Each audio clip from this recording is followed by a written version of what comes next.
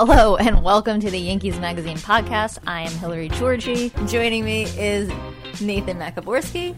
Hi there.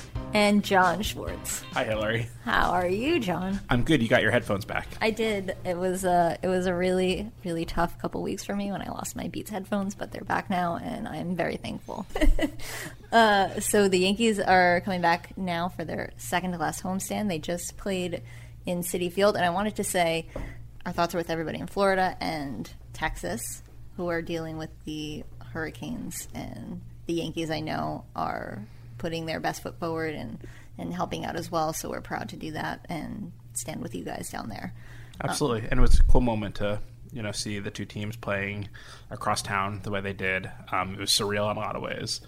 We got to take a nice little field trip yesterday. The Yankees publications department headed over to Citi Field, enjoyed the afternoon matinee, saw a Yankees win. So that was a good day at the office. I told myself I wouldn't be, and there was a moment when I actually found myself confused by the inning, because after the Yankees batted, I was expecting an inning turnover, right. And then I'm like, wait a minute, that was the top of the inning, and they were wearing the road crazy. You should have figured it out, but I actually was confused for a moment. Me too. In the top of the ninth, I was like, okay, we're almost done, and I was like, oh wait, no, we have a whole bottom of the inning to get through. Okay. There were a lot of things that were kind of bizarre about that game. Just seeing them in that situation, I feel like the stadium music and the sounds of the stadium were really kind of tamped down. Since I guess Tampa didn't have their scoreboard people there or whatever, so it was a really quiet game comparatively. Pleasantly, yeah, it was nice. It was nice though. They didn't have their scoreboard people, but they did have their scoreboard graphics, which I thought was a nice touch. Even though there weren't too many people who traveled up from Tampa for the game, it was like a little small touch that. It was a Rays home game, and they should have had their DJ Kitty and everything like that up there, and I'm glad they did. DJ Kitty, I'm down with it. I really liked it. That's 100%. Yeah, so it was an interesting experience. It was memorable for sure. But so getting back to the magazine that is currently on newsstands, is September issue, we have a couple stories in there that we're going to talk about. The first of which being, I feel a little weird introducing my own story. Would you like me to introduce your story for If you could introduce my story. A brilliant story by a fine young writer named Hillary Georgie. A little self-serving to be like, let's talk about what I wrote, guys. It's about time someone talked about what you wrote, Hillary. Oh, thanks. Thanks, John. Well, no, it was a great piece. And, CC, coming into this season, we were all kind of curious to see what he was going to do. And I feel like he's really, by and large, just been so solid and, exceeded a lot of people's expectations. So I think when you pitched the story in our edit meeting when we were planning out the September issue, it was a no-brainer to really kind of focus the spotlight on this veteran leader of our team. So from that point, what was kind of your first steps towards making this story happen? Well, from the very beginning of the season, I've been really interested to see how guys like CeCe and Brett Gardner, the veterans of the clubhouse, really adjusted to the younger wave in the clubhouse. And then, so I kind of waited to see how things went along throughout the season, how CeCe was doing, what his season was looking like. And like you said, he's been really, really solid. And it's been good to see, especially in the last couple of years. He's struggled with injuries and different personal things. And this year he's really bounced back, and it has been an anchor in the rotation. So the first thing that I wanted to do was kind of get a temperature of the room, which is what I do for most stories. I like to talk to as many guys as I can about the guy that I'm writing about. And everybody said the same thing. CeCe Sabathia took me under his wing. CeCe Sabathia showed me what it was like to be a major leaguer. CeCe Sabathia was there for me when I first came up. And that really informed my story and how I wanted to write it. And it's funny because, that all comes through really clearly in the story, and you did a great job writing that. But it's funny to me, Nate, because I actually had a different perspective than you did when she brought up the story. And this is no knock on CeCe, because the interesting thing about him is he has been the anchor and very stable in the rotation, like you guys said. But he's also, you don't usually say that about a guy who, I think he's been on the DL twice this season. There have been constant, when there's an iffy start from CeCe, instead of saying, okay, so CeCe had an iffy start, you start saying, Is it the knee? Is it this or that? And you wonder if it's going to be something bigger. So, you know, I'll admit, you know, you pitch a story about CC Sabathia, who I love and who I've done a lot of work with, and I'm really excited to see him having a good season. And my initial reaction is, man, what if something happens? Like, what if something happens in September and he goes on the shelf for a little while? I think what you did a great job in your story, though, is showing that, like, the impact that he can have, certainly on the mound, but also just, you know, as a rare veteran leader on a very young team, and that transcends in a lot of ways what he does on the mound. But what he does on the mound this year has been, you don't want to call it bonus because the team's obviously needed every win it's gotten this year, but I think it has been, if not a surprise, certainly like a relief, maybe. For sure, and I took all of your concerns as well. Just like anybody else, you can get injured any second of any day. Absolutely. And that's just a risk that you take. And so I knew with CC, and he did get injured at one point in the process. We're like, oh, well, I'm going to write the story anyway. Just because you knew that, like, this is a guy who's been there and has done it. And like you said, he's winning this season. He matched his 2016 win total by July of this year. What Dellin Betances told me is that he's just pitching in the way that when Andy Pettitte got a little bit older, he learned how to pitch and really use what he had. You know, I remember CC as a young guy throwing 98, 97 with a nasty breaking ball, and now he's pitching with what he has, whatever it is that day. Some days he's stronger than others, but he just pitches, which is this what you need to do here in this level, especially when you get older. He wasn't blowing people away anymore, but like Austin Romine said, he didn't have to blow people away. CC doesn't have to blow people away with a 98-mile-per-hour fastball anymore. He can fool people with a changeup or a slider or his 89-mile-per-hour fastball and then change speeds on them. He just knows the game of baseball so well, and that's really helped him. He's a bulldog. I mean, he's going to go after people, and that doesn't ever change. He knows how to pitch. He's an intelligent pitcher. He knows what hitters are looking for. It's fun to work with as a catcher because it's a good relationship. It's back and forth. There's a lot of good information going between the guys on how to get people out. And, you know, he just goes out there and he gives you a chance to win every time he pitches.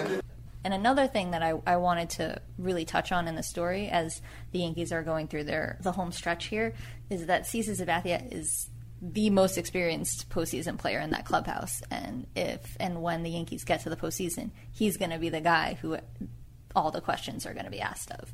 What is it like to pitch in October? What is it like to take the mound against the best teams in October baseball? And so I really wanted to touch on that too. I love this stage of CC's career in a sense. I think CC's great and he's honest and he's a good guy to talk to.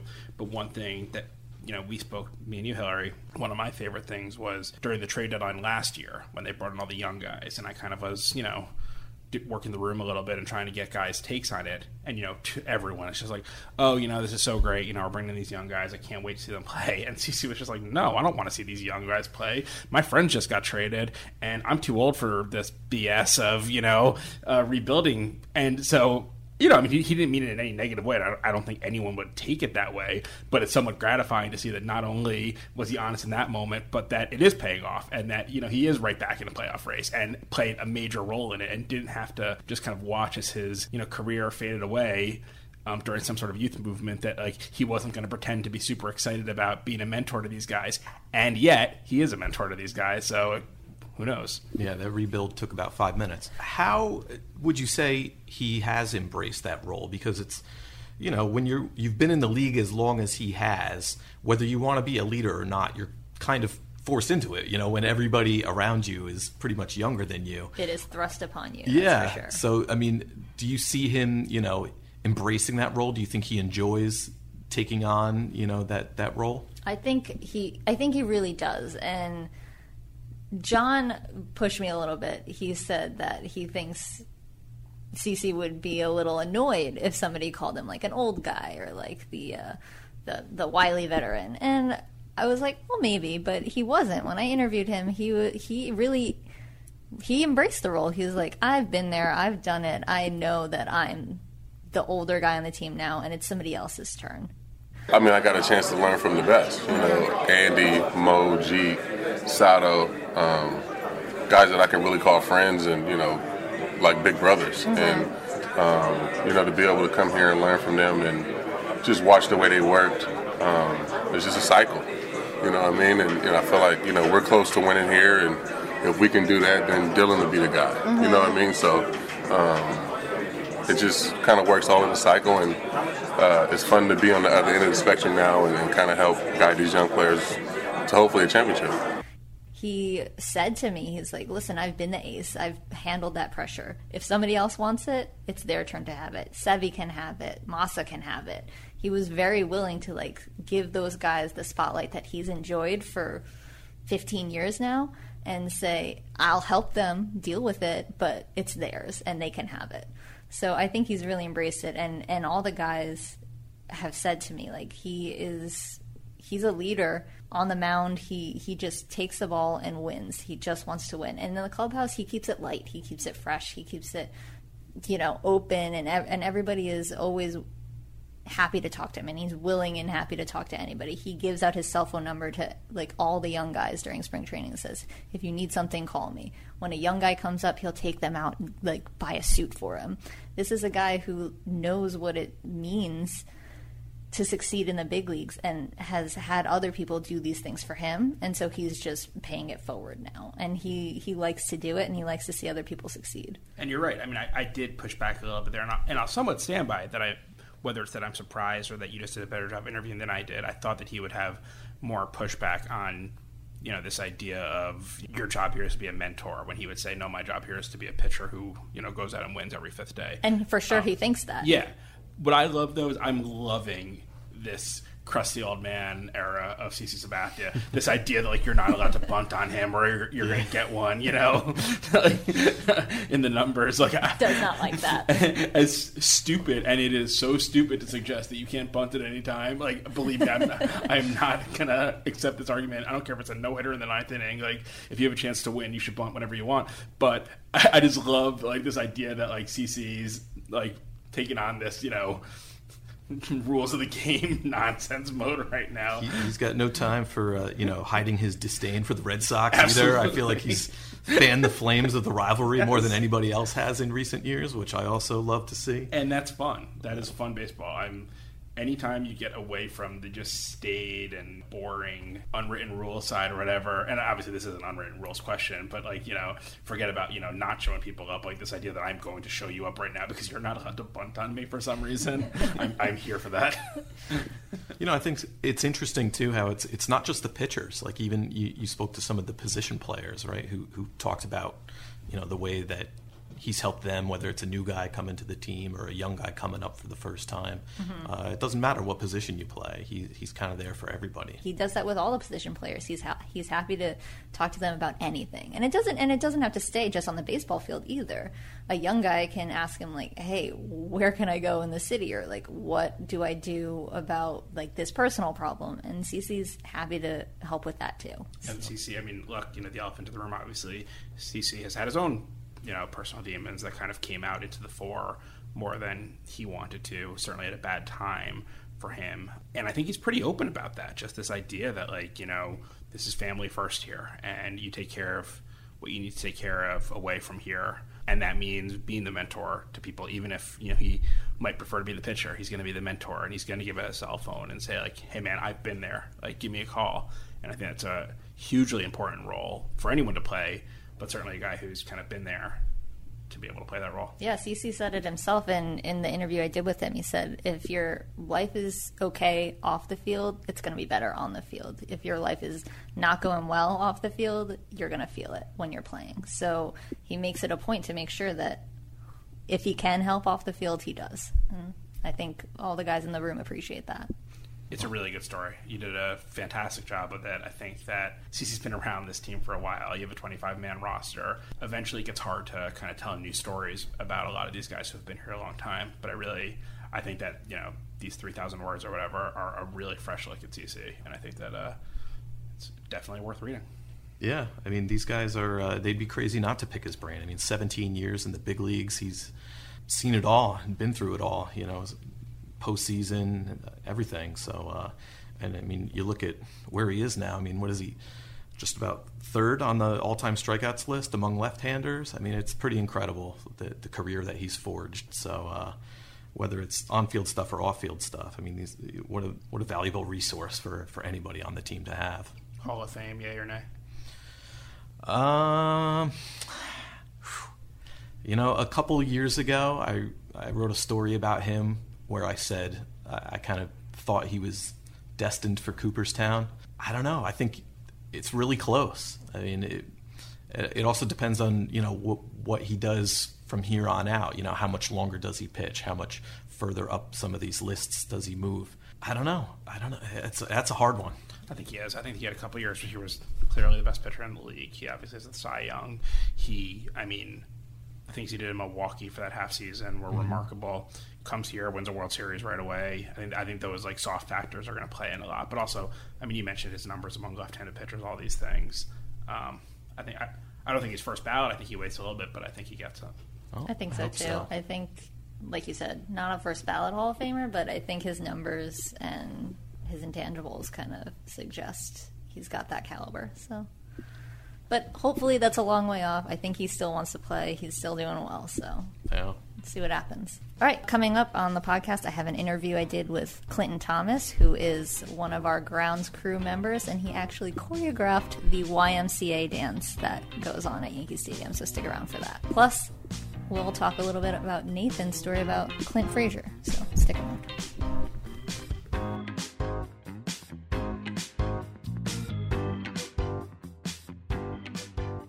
If you've ever come to a game at Yankee Stadium, you've seen the dedicated members of the grounds crew take part in a fan-favorite tradition, the YMCA dance. Clinton Thomas is the man behind the choreography, and he's been a member of the Yankee Stadium grounds crew for nearly 30 years. Recently, I sat with Clinton in the stands while the grounds crew readied the field for play, and we chatted all about his career with the Yankees and everything he loves about New York. Here's some of our conversation.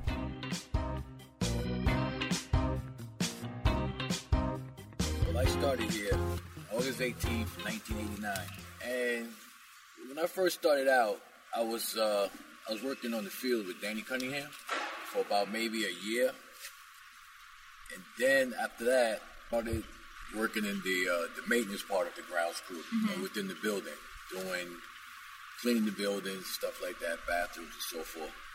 Actually, I'm still doing that. You choreographed the YMCA dance, is that true? Well, we didn't started it because it started in Tampa. And every time, at that time I was dragging. I was one of the 5 draggers. And Debbie Timon, she brought it to us and she wanted us to do it. I was the sole holdout at first. I didn't want to do it. Really? Why not? I don't know. It's like, when you work it, especially when you're working out here, and then they throw something else at you. I was just ready to give that up. Then they talked me into it. So one of the other workers, we didn't like the way that, that we was doing it. So we said, let's put a little more pizzazz into it, So we started, like right now, if you watch the YMCA, we first go out, everybody's pumping the fist. And then at a certain point in the song, which only we know, if you're not watching, we know, everybody spins at the same time. Right. But back then, the first person would spin, but more or less like, you spin, I spin, you spin, and I was the last guy, I would spin. Then we would continue pumping. So we added that into it. Then we kept pumping. And then pretty much, when we got to the point where we had to drop the drags to actually do the dance, instead of spinning, the first guy, which they still do today, but they don't do it hard enough, we would just throw the rope down, boom, boom, boom, boom, boom. So I says, okay, it's 5 of us, it's 5 beats, just throw it down hard as you can. And we did that. We don't do that now. So the dance back then, it looked more manly. I hate to say it like that, but it was just more fun because the fans was waiting for that moment, Right.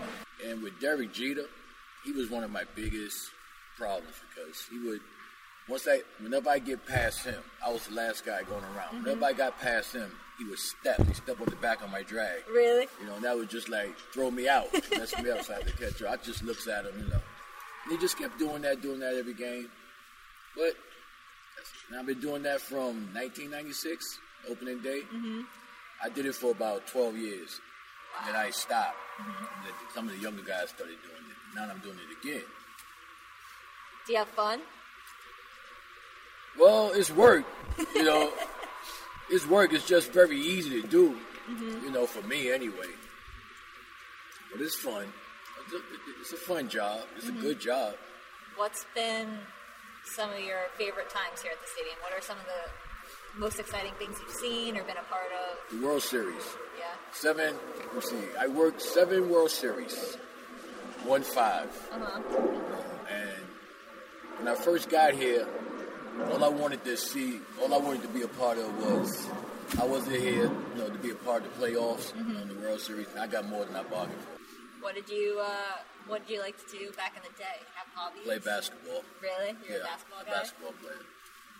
Where did you play? I played a little in high school, but I learned, I lived not far from here. Okay. I learned how to play in the Rucker Park. That's a very famous park. Yeah. Everybody's always, they get tourists, just like over here, tourists just come by and play. I had watched Julius Erving, Kareem Abdul-Jabbar, all those guys played basketball in that park. So as a kid, I would run out on the weekend. They played back then. They played on the weekends only, Saturday and Sunday. For a 2:00 game, me and my friends was in the park 10, 11 o'clock.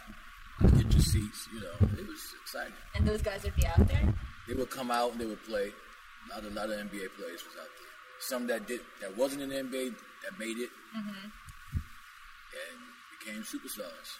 Did you have a good game? Did I have a good game? Yeah. Oh, I shouldn't have been here. I should have been here. But I don't want to say that. I honestly believe that I could have been a former NBA player. With the guys I grew up with, Like one of my friends I grew up with, Alfred Butcher Lee, he actually played for the Lakers and got a World Series ring. And he lived right across the street from me. And back then a lot of those guys, I don't want to brag on myself, but they couldn't hang with me. They couldn't hang with me. I believe it. And it's like now, it was so much for young children to do back then, street games, all kinds of stuff. That we would leave from basketball, play softball, stickball, stuff like that, and two-hand touch football. These days, you don't have that. You don't have that anymore. So it's not too much for especially young black kids. It's not too much for them to do, but come out, stand around the corner. And now the times is changing again. A lot of them are leaving the corners, but they're going to those that doesn't work. You'd be surprised the age of some people that just go to video games. But other than that, I don't have any regrets. The way I grew up. I grew up with a lot of nice people, good friends. I have one more year left here at the stadium. And then what? And then what? Whatever I want to do.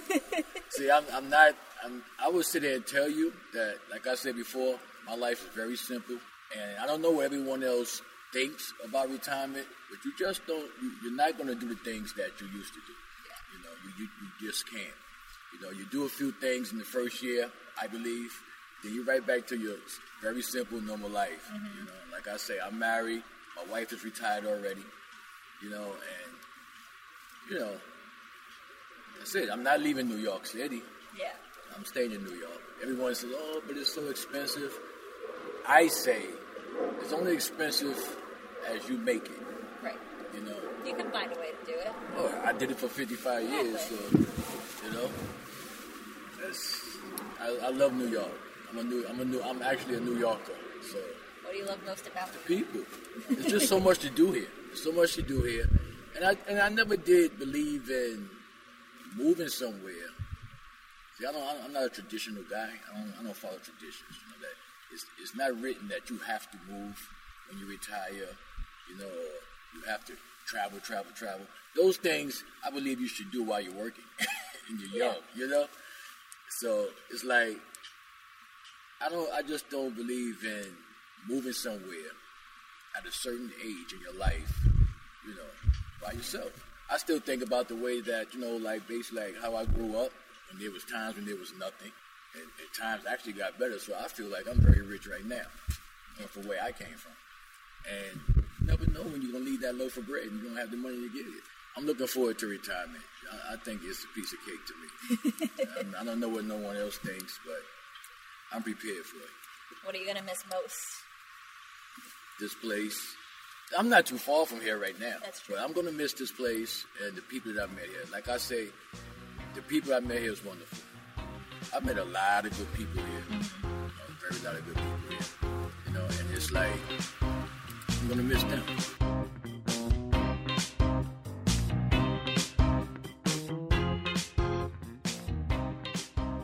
Nate, talk to us about Red Thunder. What's his nickname now?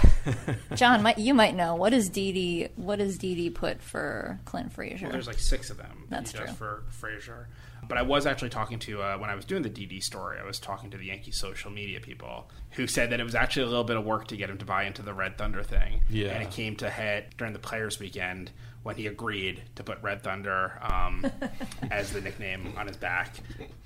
There's like questions of, obviously when a brand kind of takes off, you either embrace it or fight it. And I think he finally realized, like, you know what, I'm going to embrace this thing. As he should. As a fellow ginger myself, I think it is important to really embrace your Red Thunder hair, Clint Frazier. He is like big among the red-haired Yankees fans. If you're a red-haired Yankees fan, you got to love Clint Frazier. He's huge for the redheads. He has that demographic down, I think. But, I mean, all Yankees fans, the majority that I've talked to just love watching this guy play. I mean, from the moment he stepped on the field, he just kind of, your eyes gravitate toward him just, through his hustle and the way he plays. So when, we sat down to talk about the September issue, wanted to do a story on Clint Frazier. And I guess what I was most interested in was whether the public perception of him really aligned with who he really is. From the time of the trade at the 2016 trade deadline through the beginning of this season, the things that you heard from him or about him raised some red flags maybe in the eyes of some. But I had never really, spoken to him much. I wanted to, just kind of get to know him a little bit, learn about his background and where he's from and his family. And what I came away with was, wow. I mean, incredibly impressive, mature sounding young man for he's 22 years old. And the first time we sat down at length was the day of the trade deadline this year. And like, wow, what a difference a year makes. Just the difference in the feeling from a year ago when he went to bed thinking he was fine and then woke up to the news that he had been traded by the Indians, which was really kind of unsettling for a young ball player. He's 21 at the time, had come up through the Indians organization, thought he was on the right track, had just been promoted to AAA like about a week earlier, to really just have the rug swept out from underneath you and get sent to a franchise that is, has quite a different culture than any really. It was hard. There's no question that there was an adjustment period for him. And the way he described it to me was, he just kind of lost sight of who he was for a little bit. But really just in all regards, I came away really with a good feeling about, this guy has a really good head on his shoulders. He's a guy who Yankees fans, I think, are excited about, and for good reason. It does seem really hard. You mentioned the culture change, and we can argue whether maybe some of this stuff's a little outdated that the Yankees do or not, or maybe what the virtues are of it, obviously. But I mean, if you look at the key piece in that trade going the other way was Andrew Miller, and you look at him. Obviously he reached the World Series with the Indians and got this bushy beard and everything like that. I mean, it was like literally like a seesaw going up and down of the way these guys had to shift. And you could see why he was a guy who, and this isn't a negative, like he had a flashy look. Clint Frazier was a guy who had a flashy look. Yeah, you can't miss him when he's on the field. Andrew Miller had a hobo look. But, so, okay, you've kind of built this persona and you've kind of built this, style of play, and then you get traded. And obviously, cool, you're traded to the Yankees. That's a good thing. But, like, wait a minute, you're saying I have to change everything about myself in order to play baseball here? Like, yeah, that seems like it would be pretty rough.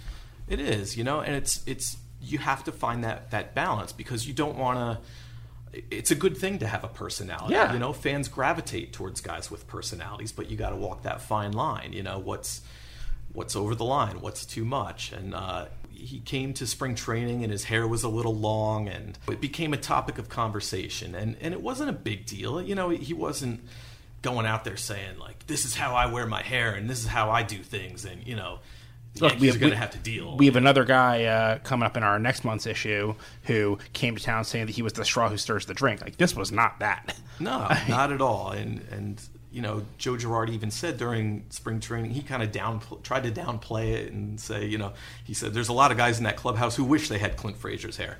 But in spring training, being around veteran Yankees, guys like Chase Headley and Matt Holliday, Clint kind of looked around and said, okay, you know, I'm supposed to fall in line. Yeah, and not only I'm supposed to do it, but maybe it's not such a bad thing either. You know, look at the careers that these guys have had. Look at the success that the Yankees have had as a franchise. Like, and then beginning to realize, if I go out there and play my game and help the Yankees win ball games, everything else is going to take care of itself. He's going to be embraced by fans, by teammates. So, yeah, he cut his hair a little bit. And I remember the moment I realized that he was being graded on this very weird curve. I apologize for the maybe slight diversion here. It was last year during the Arizona Fall League. I'm in a press box in Arizona, and a lot of the guys working in the press box in the Arizona Fall League are, you know, old retired newspaper guys. And I'm sitting behind these guys as, you know, they're kind of talking about Gleyber Torres, who was there, and how good a deal that was for the Yankees. And Gleyber Torres, as we've discussed here, is like world's most put together person, world's most professional, fall in line type person. And one of these old guys, you know, was talking about nothing like that Clint Frazier guy, you know, and he was here a couple of years ago, or maybe it was last year. You know, and I don't think that deal is going to pay off. And I'm sitting there in my head and I'm thinking, you know, you traded a reliever for a potential like cornerstone outfielder. Like, I'm interested in hearing a little more about how you think like this isn't going to pay off. And he just starts going to, like, you know, I don't know. I saw him hit, and you know, what's his upside? Like a 30 home run guy? And I'm just like, yeah, like, that would be great. Yeah, That's terrific. Like, yes. that sounds fantastic. Tell me more. Like, and I'm sitting there, and I wasn't having. This was a conversation I was overhearing between two other people, but it was like just in my head. And this is still like October of last year. So this is before the spring training stuff. This is before, you know, really any of the hair stuff had become a thing. He came to town. First off, remember, he came to town, and Instagram post that day of a pretty significant haircut. So it's not like it was a new thing. But I'm just sitting there listening to this conversation, and I'm just like, this guy's never going to get a totally fair shake, it seems. Like, this guy's always, maybe it's just the color of his hair. Well, that's the thing, too. You wonder, you know, if he had brown hair, right, like, would this even be as big a deal as it became? I'm just like, I mean, Andrew Miller's a great pitcher, and I loved having him around. I think fans loved having him around. I'm sure the Indians love having him around right now, but I'm pretty sure you trade a reliever for a 30 home run guy 100 times out of 100. Like, yeah. A young 30 home run guy. Right, who's, you know, 22. And just like, I'm listening to this, and just like, no, it sounds like you're describing a great player. Like, what in the world are we saying here? And also, like, if I may, I don't think he has to fall in line completely. Like, they're not all, everybody in that Yankees clubhouse, especially these days, is not just a cookie cutter, like, straight up and down baseball player. Look at a guy like Didi Gregorius, who is showing his personality at every turn. I think that's definitely a route that Clint Frazier can take. You don't all have to be the same. You don't all have to do exactly the same thing and say exactly the same thing. You can have a personality and still be successful. And I think that he had to learn that too. He didn't have to just be like, this is me now, and I can only do this one thing and say this one thing and look this one way. I think he is learning, just as everybody else learns. You can be your own guy. The Yankees just want you to rein it in just a tiny bit. And I think what I really discovered about him is that when things, you know, didn't go well, it was because he was getting away from who he is. Yeah. If he's himself, he's going to do just fine. He really is an impressive young guy, like I said. I mean, he was the National High School Baseball Player of the Year as a senior in high school. And so, you know, when you win an award like that, media comes and does all kinds of stories and interviews with you. And going back and listening to him speak as a high schooler, he was impressive. So it's easy for the media to pick up on things and make bigger stories out of things than really they are. And with him, you know, he just became a little bit of a lightning rod for that because of, you know, who he was, as far as high draft pick. He was picked 5th overall, I think, that year, and coming over in a trade for Andrew Miller, who was an all-star. There was a lot of attention on him, and he struggled with the adjustment, but I think this year he probably learned a few things about himself, including if I just go out there and be myself and play my game, things are going to be just fine. And here's the other thing, and I can defend him having the long hair and being flashy all I want. At the end of the day, one thing that's great about your story is he's pretty critical of some of the things that he was doing too. Not just the length of his hair, but he's really talking about losing focus and getting a little too caught up in some of these things. This isn't just all exterior criticism coming his way perhaps unfairly. I mean, he's looking at who he was and saying, you know what, like maybe I do need to get in line in certain different ways, not just because this is what the team expects of me, but maybe it's what I expect of myself, that I need to be doing certain things a little better. I thought he was very honest in the piece about a lot of this stuff, and I would have guessed, partly because of how I've expressed how I feel about a lot of this stuff, I would have guessed he might be more defensive about a lot of it, but it seems he was actually pretty open about just, that's the way it is, and I need to be better about this. Yeah. And, that's where being Yankees Magazine is helpful. When we interview players and ask for their time, it's different than some other media outlet, perhaps. They feel, I think there's a level of comfort there. Safety. Yeah, but still revealing and, like you said, honest. And so I think, readers who pick this story up, I think they're going to get a real insight into who Clint Frazier really is via his phone a little bit. If you want to know what's in Clint Frazier's phone, what is it? What's he listening to? Pick up the September issue of Yankees Magazine. So here's the thing. I mean, Nate, you're the music guy among us. I know that it might not be exactly your music taste that Frazier has, but I loved the way you incorporated all of his musical interests into the way you told the story. I thought that was fantastic. Yeah, well, you know what? These things mean something to him. He's not just picking stuff at random. His walk-up music is not a traditional, like hip-hop song or something that most guys would pick. Or Sinatra, as Todd Frazier. Yeah. It's a country song that Brad Paisley recorded like more than a decade ago, but it has a lot of deep personal meaning to him. And there's a lot of stuff like that in here. The things that he does and listens to and the things that are important to him have a lot of meaning. And, he's an interesting guy. He's, a thoughtful guy. And, as with any of my stories that I write in here, I hope to give fans even more of a reason to root for a guy like this. And I think they will after reading this story. Nate, I really love the story, and I think you did a great job. Question for both of you. What would your walk-up song be, Nate? I'd probably be a pitcher. So I'd be coming in, I'd probably be like a lefty one-out guy. So I'd probably come in from the bullpen to When the Levee Breaks by Led Zeppelin. Nice. John, what about you? Top Gun theme. Come on. I honestly, there was a time in my life when I wanted the Top Gun theme playing anytime I entered a room. So if I'm coming out of the bullpen, the Top Gun theme is playing. Mm-hmm. How about you, Hillary? I think you guys are expecting me to say a Taylor Swift song. But which one? And I hope you're not going to disappoint us. I thought a lot about it, and it is either a Taylor Swift song, I Knew You Were in Trouble, or Smooth Criminal by Michael Jackson. So not Look What You Made Me Do. Not Look What You Made Me Do, which I do not like.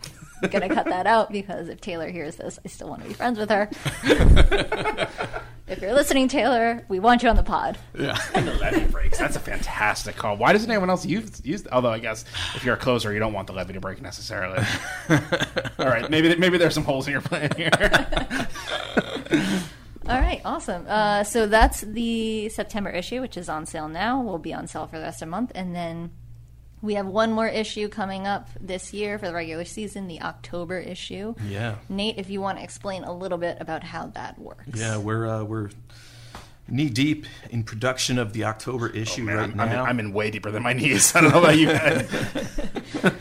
So it's stuff to this issue. Yeah, if you're a Yankees Magazine subscriber, you could expect to see the October issue probably around the first week or so of October. If we host the wild card game here, it'll be on sale at Yankee Stadium then. And also, if we're fortunate enough to advance to the American League Division Series, the October issue would also serve as the game day program for that series. So hopefully it'll be on sale all month for long. at least a few games in October. We'll see. Yes, I'm very excited about it. So look for that. Obviously, pick up the September issue when you're here at Yankee Stadium, which, like I said, is still on sale. Check us out on Twitter. We're at Yanks Magazine. And email us, podcast@yankees.com. We want to hear from you. What's your walk-up song? Everybody tweet at us. I think, obviously, there's going to be a lot of Taylor Swift in the mix, and I support that. Cool. Thanks, guys. Thanks for joining us. I assume the outro music we're going to go with is the Top Gun theme right now. I would say probably. Go with Smooth Criminal. It's probably pretty cheap to license Michael Jackson's songs, right? I don't think it would be a problem. Bye, guys. Am I allowed to do this? I think so.